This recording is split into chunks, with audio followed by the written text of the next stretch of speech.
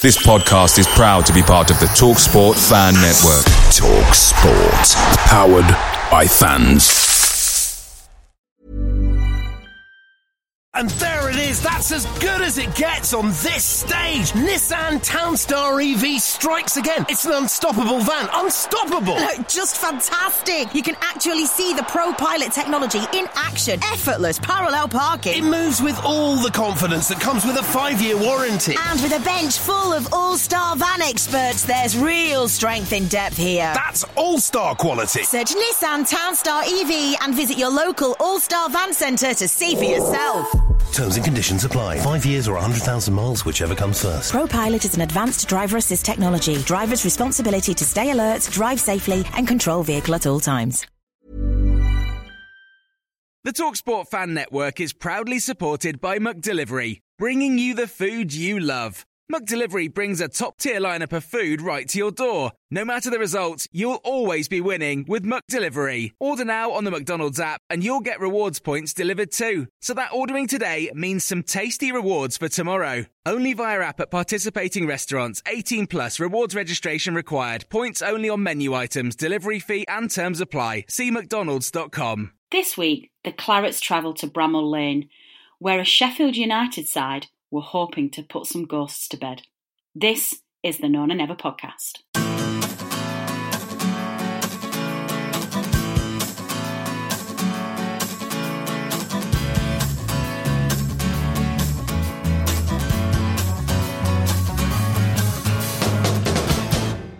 Hello and welcome back to another edition of the No Nay Never podcast. I am your host, Natalie Bromley, and I am joined this week by regular panellists and two members of Team No Nay Never, Richard Steele and Tom Whittaker, both of whom were at the game on Saturday. And we are here in a slightly subdued mood, I'm afraid, because, of course, the Clarets fell away at Sheffield United. It was a game that we were all massively looking forward to. We thought that it was going to be a really intriguing game and a fantastic technical battle.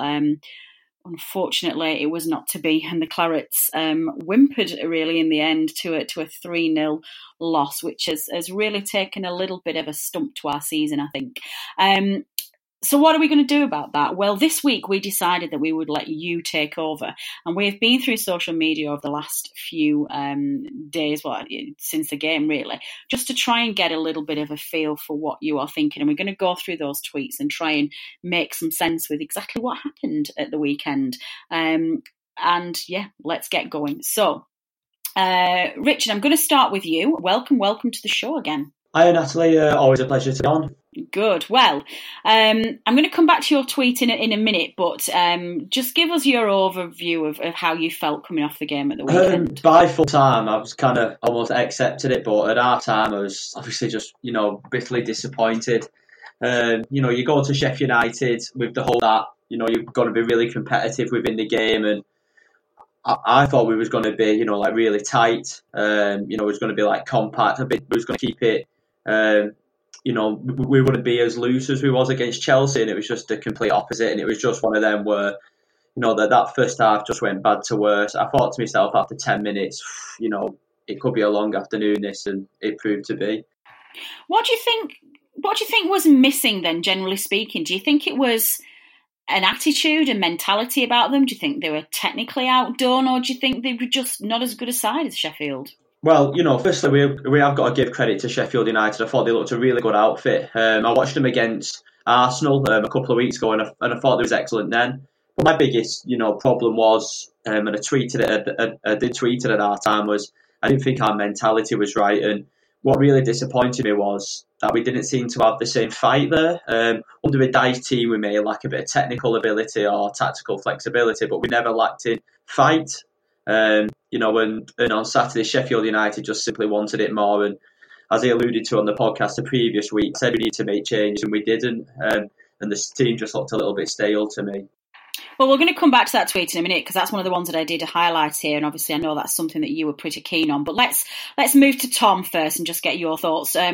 Tom, welcome back again. You must be feeling pretty down as well, or are you slightly more optimistic? I think of the 90 minutes where dreadful, as bad as we played all year. Really, probably the worst we've played since the first half of last season. I'm not too worried in the long term just yet. Hopefully, it's a one-off rather than part of a trend. But it really was a really poor performance. I think I agree with what Richard said about the attitude being off. They didn't really approach the game perhaps as they would do it. A team like Chelsea or Man United digging in, being solid, throwing themselves in the way of things, and that obviously wasn't the right mentality to say. I have to say, I thought we were really disappointing tactically as well. I thought Dyche really got out-thought over the 90 minutes by Wilder. I think going forward, we were far too one-dimensional, far too predictable. We've seen some away games this season where that approach hasn't been working, and we've changed things up at half-time. Brighton away or Aston Villa away, when the tactics haven't been working, we've changed the shape a little bit. But we didn't see that at half-time. We stayed in the same shape and we kept getting the same results. And defensively, a lot's been made about Sheffield United's overlapping centre-halves, the extra man out wide, the overlaps on the flanks, and we just didn't look set up to deal with that at all. So I think there's been a lot of criticism of the attitude and the application of the players. I'd noticed on the official website the comments that Dyche made afterwards. He said it was nothing to do with tactics, but I didn't agree with that at all. I thought that just as much as the players made mistakes and just as much as the players weren't at the races, I thought Dyche had a bit of an off day as well. Well, that's really interesting that you say that. I think if we, I guess, address the mentality first, then, and we'll come back to look at this, the tactical side of it. We'll start off with your tweets, and we'll start looking at Alice, who tweeted to say that I'm absolutely not for booing the players, but they absolutely deserve after this bag of, well, you can guess. I can't even describe how terrible we've been. Now, Richard, I know you very much subscribe to this theory as well, and that you won't boo a side off there. But I believe from what we've heard that there was rumblings of it leaving the ground. Do you think it was in this case justified, or do you think that we're not at that stage yet? I'm a fan of the whole booing. I think you can vent your frustration in other way, but to boo, the players know they played poorly. I don't see what good it does, but who am I to say that? Everyone's got a right to do what they want to do, really, within reason, because they pay their money. These lads who we've had over these last few years, they've done so much for the club. Like Tom said, that was our worst start for the season. Last two games haven't been great, but it's far from a crisis, and I think to boo the players is a bit over the top. Yes, but like I said, every fan's got an opinion to vent their frustration out. Oh, absolutely. And I've never been one to tell people how they're supposed to react to certain situations. I think, sticking with that, Richard, I think the next tweet that we came across was from Matty Ormerod, who said that he can handle getting beat, but he can't handle not putting the effort in.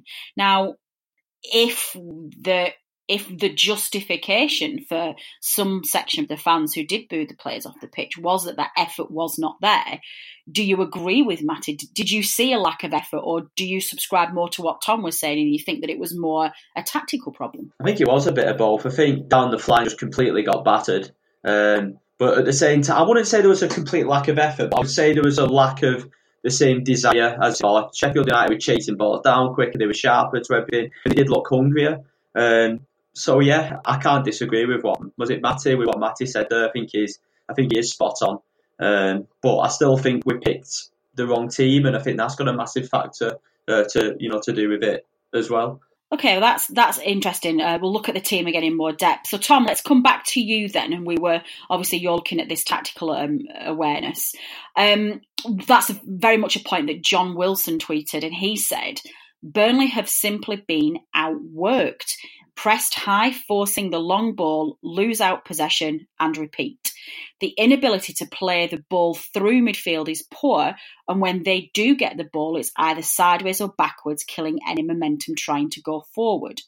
Now, this sideways passing is something that's a bugbear for a few fans this season, but actually, on the whole, it does work, and I think we play very well when we have that calmness and we can just stop that opposition playing. But I know I've been really frustrated in games where suddenly we'll take the ball and there's a pass forward and suddenly everybody gets excited because the team start charging forward, and whoever gets the ball has to stop, put his foot on it, play it back across, then change wings, then maybe pass it back to Ben Mee, and let's have Nick Pope have a go as well, and then we start all over again. And we are guilty, I think, sometimes of killing momentum in games. Now, is that what you meant when you were saying tactically, or do you think, would you agree with John there, Tom, that happened? I think in some of the home games, that's certainly a complaint you can have. I think sometimes if we've got the ball in the middle of midfield, we don't know how to break the lines. We don't know how to move into the final third effectively. But I think actually on Saturday, we could have done with a bit more of that. I think the problem on Saturday was we just couldn't keep the ball at all. We like to go long. We like to hit the strikers. We really miss Chris Wood up there. But I think the fact that they had three centre-halves made it far too easy to defend against that long ball. Barnes barely won a header all day. It's not Rodriguez's game to get the ball in the air. There's back to goal like that for me. I think we could have done with a bit more of keeping the ball on the ground, moving it around between the centre-halves. Well, I say between the centre-halves, maybe not letting Tarkowski on the ball as much, the form he's in at the minute. But I think the problem was that we didn't keep the ball enough, really, in terms of our own possession. I think in the middle of midfield, games like that where we do need to keep the ball better, we really look exposed. Cork and Westwood are very similar players. They put themselves about a lot. They'll run all day. But when you've got the extra man in midfield like Sheffield United had, the ball retention needs to be better. The range of passing needs to be better. And I think Cork and Westwood are both similar in that I don't think they've got that kind of range of passing. And I certainly don't think they've got it in them to pick out a good 20-30 yard ball when they're under pressure. So I think for me, if we'd have managed 5 or 10 minutes in that first half where we did get a foot on the ball, pass it around between the midfielders, the centre halves, the keeper, and just kept the ball for 5 minutes, that would have been a big improvement in the performance. But there just wasn't enough of that for me. So I think in terms of ourselves going forward, we were too one-dimensional. We were too quick to hit the ball forward. And you'd probably count on one hand the amount of second balls we won all day.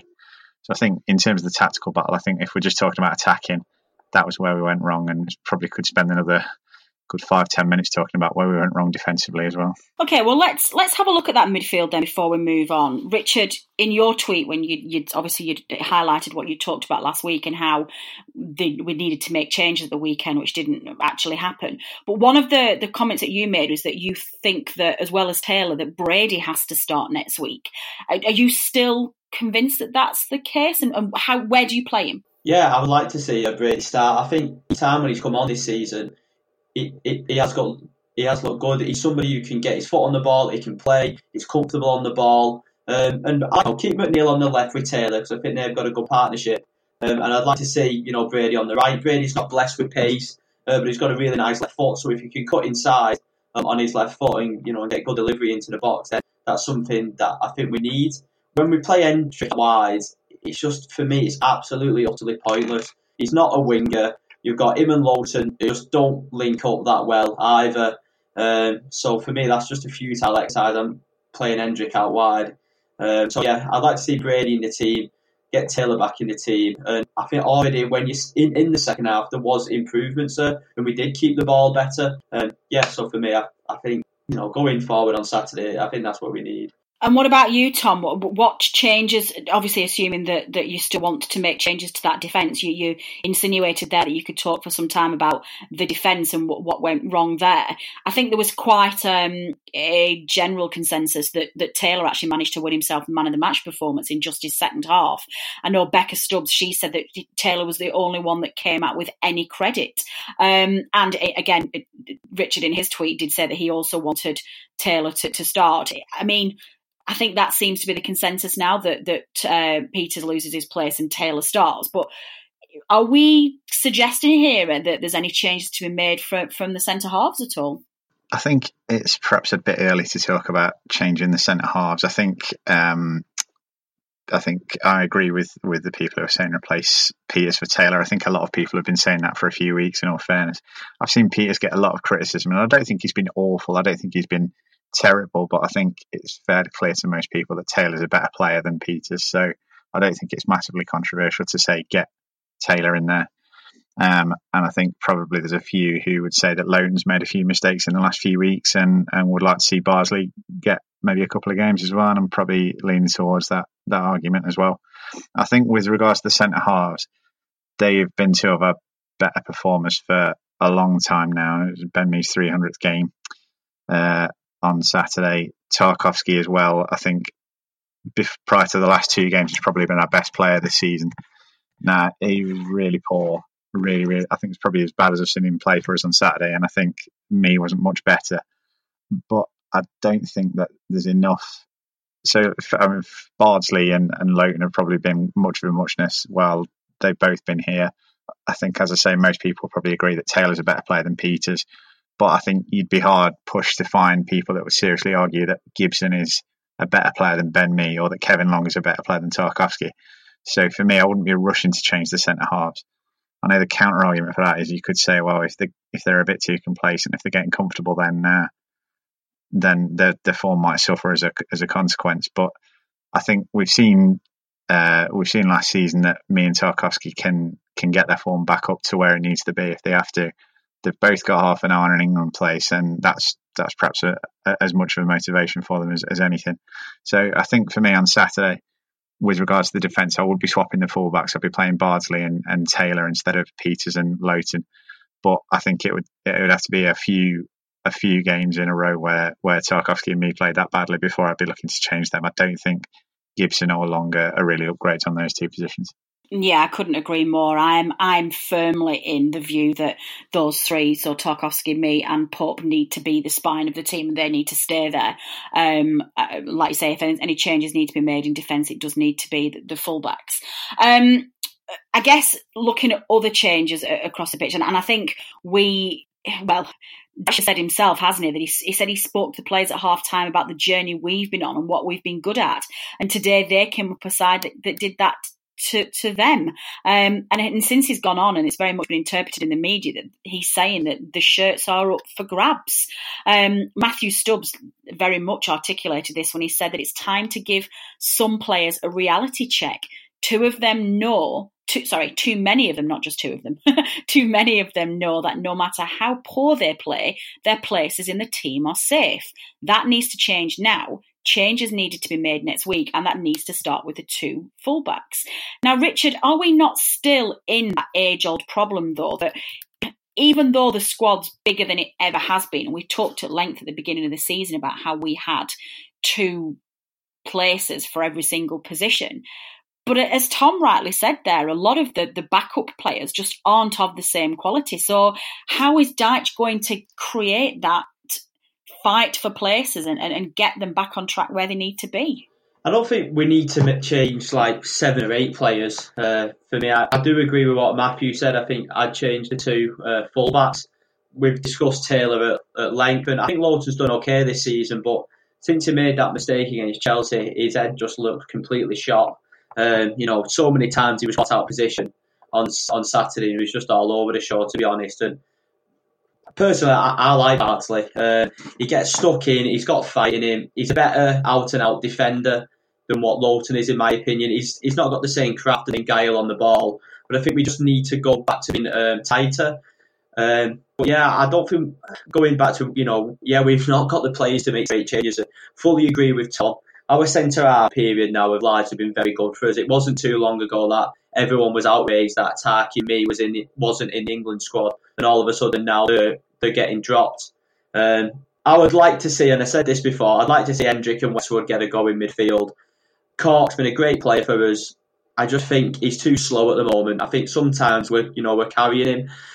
So I'd like to see Hendrick have a go in midfield, and like I said before, put Brady out wide. When Hendrick's played in midfield this season, I thought he's looked good, and he's looked the player that we signed.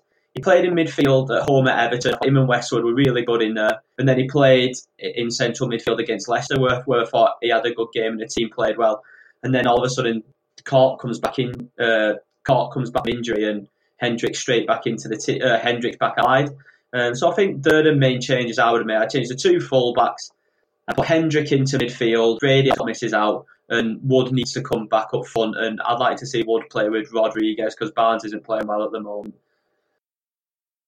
Well, that was wonderfully done, Richard, because our next segment, our next batch of tweets is addressing the strike force. Now, of course, we do have to prepare for the eventuality that Wood isn't going to be back. We thought he was only being rested against Chelsea, and we were fully prepared to see him back against Sheffield, and he wasn't there. So, of course, we all completely understand that when Wood is missing, we don't necessarily have the same options as we would do if he's in the team. The reality of the weekend is that we had no shots on target, which is pretty poor. So let's start looking at that front two. Tom, I'll start with you. Ian Montgomery tweeted to say that Barnes and Rodriguez is a pretty naff strike partnership. On reflection, he would play one of them up top with Vydra in a wide role, and Hendrick would have been much more intelligent against this Sheffield United side. So let's look at the worst case scenario, Tom, and let's assume that Chris Wood isn't fit for West Ham at the weekend. What do you do then? Do you share Richard's view that Barnes needs to be rested, or do you what do you do?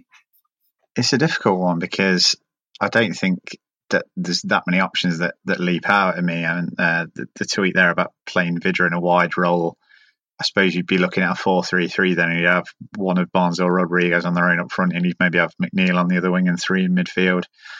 To me, I don't see us changing formation in the next game. I think he will stick with Barnes and Rodriguez. I think it's quite difficult to judge how effective they've been as a strike partnership. They've had 2 games together. They've had the Chelsea game where, perhaps if Barnes had put away one of those first half chances, you'd be talking about them both getting a goal and working okay. I think the problem on Saturday was they just didn't get any service. I mean, for me, I've seen Rodriguez get a lot of criticism saying he's off the pace. He doesn't look interested. I mean, I don't think he got a ball he could do anything with the whole game. There's no point pumping it at his head for 90 minutes. You've got to try and play it into his feet, and I think we'll have a bit more scope to do that at home. I think probably the main problem with those two as a front two is if you're not getting the service to them via the midfield, because I don't think either of them are as strong or as good as holding the ball up as Chris Wood has been this season, especially not Rodriguez. I think you want Rodriguez coming a little bit deeper, maybe picking the ball up, turning and laying it off to a midfielder, and there just wasn't any midfielders near him on Saturday. So I think if Wood was injured, I don't think I'd be looking to change Barnes and Rodriguez. I think the changes that I'd be looking to make, as Richard said earlier, they'd be in the midfield, and I think that's what would give them the most help. I think the tweet you read there said it would be better to get Hendrick maybe a little bit further forward, and I think I have to agree with that. He's definitely not a winger. He really struggled going outside his man, and he really struggled keeping up with the fullbacks as well on Saturday. But for me, I don't think Cork has done that much this season to say he should have walked straight back into the middle of midfield. I think Hendrick probably was worth a bit of a run of games there. It's interesting that there's a lot of positions where Dyche, for example, at left back, Peters has stayed in even when Taylor's come back fit. But Cork seems to be a player who walks straight back into the team as soon as he is fit. It doesn't matter how well the person in front of him has been playing. But for me, I agree. I'd like to see Cork drop to the bench. I'd like to see Hendrick in there. I think if you have Hendrick and Westwood as 2, you've got a little bit more ability on the ball. And I think you've got someone who's capable of just pushing on from midfield and just arriving into the box, nicking the odd goal. I think Cork and Westwood got 3 between them last season. Hendrick got that on his own. And then I think as well, if you move Hendrick inside, you've got more from the wings. So I think I agree with the point that Brady should be in for a few games now. Obviously, you've got McNeil. He didn't play well on Saturday, but I thought he was a bit unlucky to get hooked ahead of Hendrick because he is a better winger than Hendrick. He's got that kind of je ne sais quoi. You might think you would get a little moment of magic from him that you probably don't get from any of the other players at the minute. So I think for me, I think Barnes and Rodriguez, I think it's too early to write that off as a strike partnership. I'd stick with that for West Ham if Wood was out. But I'd be hoping to get a bit more support from the midfield. I'd be hoping that Hendrick and Rodriguez could link a bit more. I'd be hoping there wouldn't be so much distance between the centre forwards and the midfield. And I'd be hoping to get some decent service from out wide instead of just long balls coming from the centre halves or from the fullbacks. I think I just don't see a place for Vydra in that team at the minute. I think I'd stick with what Richards has said, and I think I'd agree absolutely with the team that he suggested earlier. Yeah, I think that seems to be the common consensus. UTC didn't, I don't know who he is called, but he's called Up the Clarets. He actually disagrees with the Vydra analysis and says that he felt that 12 minutes for Vydra at the weekend was really, really poor. he would actually start him, and he thought that he wanted him on for much longer at the weekend. So there is some love out there for Vydra, for sure. There's some people who are perhaps suggesting that he is the person that needs to come in. Richard, obviously it's quite difficult to pick yourself up after a result like that, and it's because we care, and it's because the fans really wanted to see us compete against Sheffield. You know, we are all impressed with them. They have done really well since they've come up. They are an impressive looking outfit, but we should be performing better than them. Our experience dictates that we should be stronger than we were at the weekend. So as a result, there has been quite a lot of negativity filtered through social media, and that's, you know what, that's okay. People are allowed that form of therapy. They're allowed to voice their frustration that the game hasn't gone the way they have done. But that said, we can't take away from the fact, can we, that we have still started brightly this season. We're still on 12 points. We've dropped down to 14th, but we're still 4 points clear away from Southampton, who are in 18th place at the position. A few people, I think Johnny Bentley very much said this when he said that the weekend was very much an important wake-up call, but there's no need to react. He felt this was actually the first bad defeat of the season, and he's hoping that this provides a bit of a kick up the backside that the players need, just to get rid of perhaps that complacency. And I think now the dust has settled and we've had a chance to analyse it tonight, do you still feel comfortable this season? Do you still feel that we're performing where we're supposed to be? You know, we've played some really good football this season, you know, and I think we've had games where we've deserved something from. We should have won at Wolves. I think we should have something at Arsenal. I went down there. There was one more game where we should have got more from. I can't remember off the top of my head. But then there's other games like Villa, where the first half was poor, Brighton, where it was largely poor and lucky to get a point. So I think overall we deserve to be where we are. And yeah, this is like 4 changes needed rather than 7 or 8 and changing the centre half or anything. For me, I'm not panicking just yet because, like you said, we're still 4 points above the relegation zone. And I think next up we've got West Ham at home and Watford away, you know, which are 2 fixtures we should be looking to get points at. I would start to worry if we put in another performance like that on Saturday and got a bit of a beating, because rather than just a little bit of a blip, that would then indicate that there's something wrong. You know, from the start of the season, something's happened. So, like I said, I'm not panicking too much just now. At the start of the season, if somebody said after 11 games you would be 14th, 4 points above the relegation zone, you would have took that. But at the same time, you can't just be so blasé to ignore the fact that how bad we was on Saturday. You know, that is, like I said, you know, you've got to forget about it, but at the same time, it's still got to be addressed. I thought Dash came out and he did a really good post-match interview. I think sometimes when he loses, he sugarcoats it. He glosses over the fact that, we weren't, he starts blaming, like he said, the died and other factors, but you could clearly see he wasn't happy on. So I think with what he said, that the shirts are available now, is a clear indication that he will make changes. You know, but to summarise, yeah, it's still been a decent start. Some good performances, some, you know, not so good. Saturday being by far the worst. Let's just hope that's just an isolated performance. We don't carry that on into the game on Saturday. Yeah, absolutely. I do share that. I'm not panicking in any way, shape or form.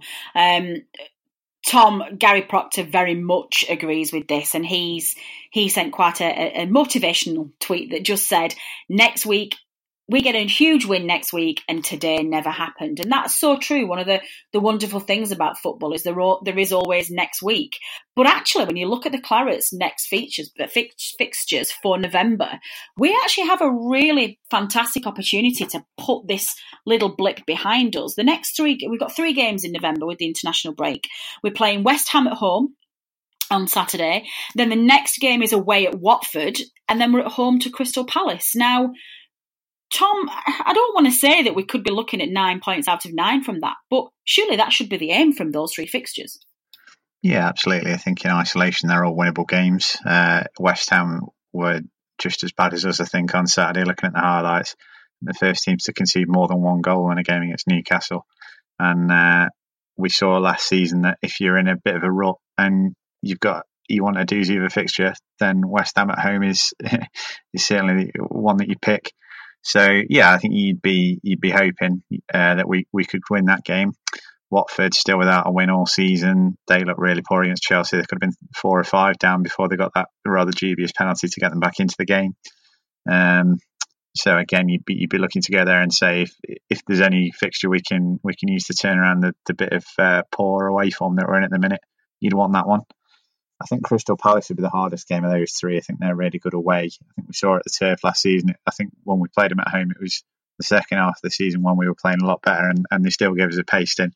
So I'd perhaps be slightly more cautious about saying we should be looking at 3 points from that fixture. But if we got 5 or 6 from the next 3, it'd be a good return. It'd keep us at arm's length from that bottom 3, especially if we take points off Watford.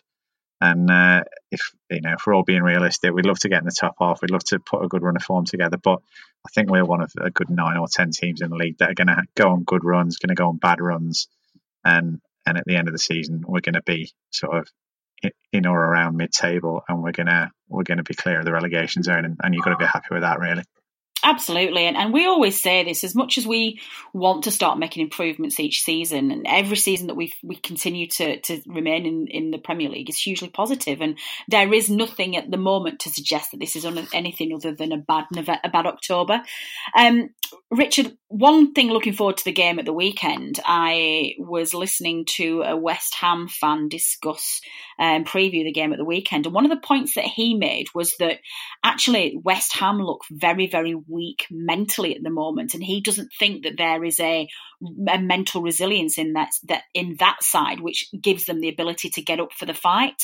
Now that is one thing that you can't question about our boys. They might get complacent at times, they might get technically outnumbered, which is what we've seen at the weekend, but you can't question their mental ability to stay in games and to fight for their position, can you? No, normally with this team, when they do come under heavier criticism than usual, so season, we normally back with a positive performance. And like Tom said, you couldn't be playing West Ham at a better time. They had a decent start to the season, pretty poor.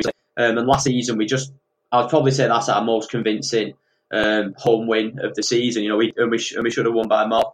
That's why I'd like to see someone like Barnsley playing. He'd give you that fight, he'd give you that energy. Last season, so the key threat's probably Felipe Anderson, and he just was into him early on, and you didn't see him for the rest of the game. So on Saturday, we need to go out there, high intensity, high pressure, like we know we can do. But I do think the football is absolutely crucial in that game. Say, for whatever reason, we don't get a foothold in the game, and West Ham start dictating play, and then they get the first goal. Our heads, could easily go down, and vice versa. So I think that's absolutely crucial. You look this season when we have gone ahead, we've not lost. I think the only game we've not won in when we've gone ahead is the Wolves game. That was a last-minute penalty. So, yeah, I think I do fancy us on Saturday. I think we'll come back strong. I think we'll come back with that high intensity that we need.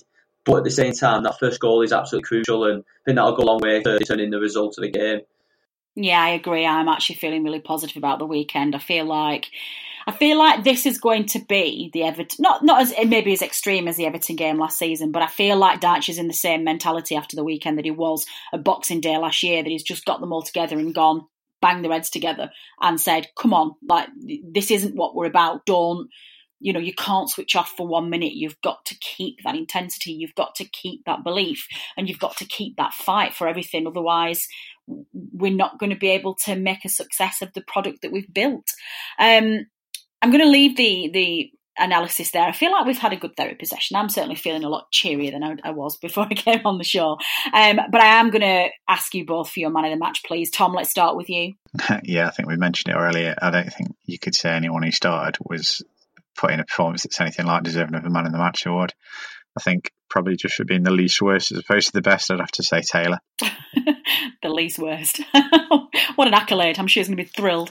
Richard, who was your man of the match? Yeah, same as Tom. I actually thought Taylor played really well when he come on. He defended well. He never got caught down his flank like Lowton or Peters did, and he tried to carry the ball forward. And, he got a few good crosses in. So, yeah, me too. That's good. Were there any VAR? I wasn't at the game at the weekend. I had to miss it, unfortunately. But did either of you see any VAR incidents that needed reviewing that we need to check about? Was there any long delays or anything that caused any problems in the game? Well, there wasn't a massive long delay, but I think we had an appeal for a ball from a corner or a set piece, but it got away pretty quickly, and I've not seen it back. on video or anything like that, so I can't really comment on it, even though the ref was pretty poor before. No, that's fine. The main the ref. Go on, Tom. Sorry, I was going to say there was, as well as the handball, and I think when you see it back, I think his arm's by his side, it would have been very harsh. There was a moment in the first couple of minutes where Rodriguez went down with a little flick on the back of his ankle. The referee somehow gave a corner. It should have been either a penalty or a goal kick. The amount of contact was not dissimilar to the amount of contact that Chris would put on Johnny Evans for the disallowed goal at Leicester. So I don't think it was a penalty, but again, there's no consistency from the VAR. So I just had to get that little moan in there. No, please feel free. That is what we're here for, Tom. I like to bring you on so you can air these views. I worry about the first family of Burnley if you don't manage to come on the podcast and get these out here. I think the main reason I was asking about VAR is obviously we've had the controversy with the armpit offside this season and this weekend and the lengths that VAR are going to rule out perfectly good goals. It very much feels at the moment like VAR's whole purpose is to find a way to rule out a perfectly good goal rather than, as you say, try and actually iron out the genuine fouls and mistakes in the game and actually apply some consistency. But it just doesn't feel like it's going to be the day to talk about VAR. I think we've had enough on our plates. We're not going to then start whinging about VAR as well. So I'm going to leave it there. We're going to have a short podcast this week because I feel like we've talked through the issues. We've, I think, reached the conclusion between us that this was an off day, a bad day at the office, and that's going to happen, and it may very well happen again before the end of the season. There are appropriate places in the team that need to be changed. I think we're all pretty much in agreement where they need to be. There's been some suggestions as how we can freshen things up in midfield, and also differences of opinion as to what we do up front on the assumption that Chris Wood's not going to make it. But what we are confident about is that Dyche will be able to get them back up for the weekend, and we've got an absolutely fantastic opportunity this November to just forget about this. And if we start that away trip to City at the beginning of December, Merry Christmas, thanks, Santa, we could very well be much further up the table and we will have forgotten all about Sheffield United. So let's hope that way. But let us know what you think. We've concentrated a lot on your tweets tonight. We have looked at all of the different opinions, all the different whinges and all the different positive attitudes that you've had towards the game. But if you think we've missed anything tonight or anything that you want to add, join the conversation. You can tweet us at knownandnever, or you can send us an email at podcast@knownandnever.net. My thanks as ever go to Richard and Tom for joining me in the studio this week and giving that absolutely fantastic analysis. I think they brought some fantastic context rather than just sitting here and crying over the poor performance. They've given some really in-depth analysis there. I'm really grateful. Thanks to producer Matt, as ever, for editing all of this together and for producing the final version that you are listening to right now. And thanks to the band Joyce for letting us have their music for today's episode. And as ever, thanks to you, the listener. We say this every single week, but it is genuinely heartfelt. We wouldn't be here without you, and your support is very much appreciated. And we will be back on Friday, myself and Dave, Statman Dave, to preview that West Ham game. And myself and the team will be back next Tuesday to hopefully discuss much happier times. I've been Natalie Bromley. This has been the Known and Never podcast. Until next time.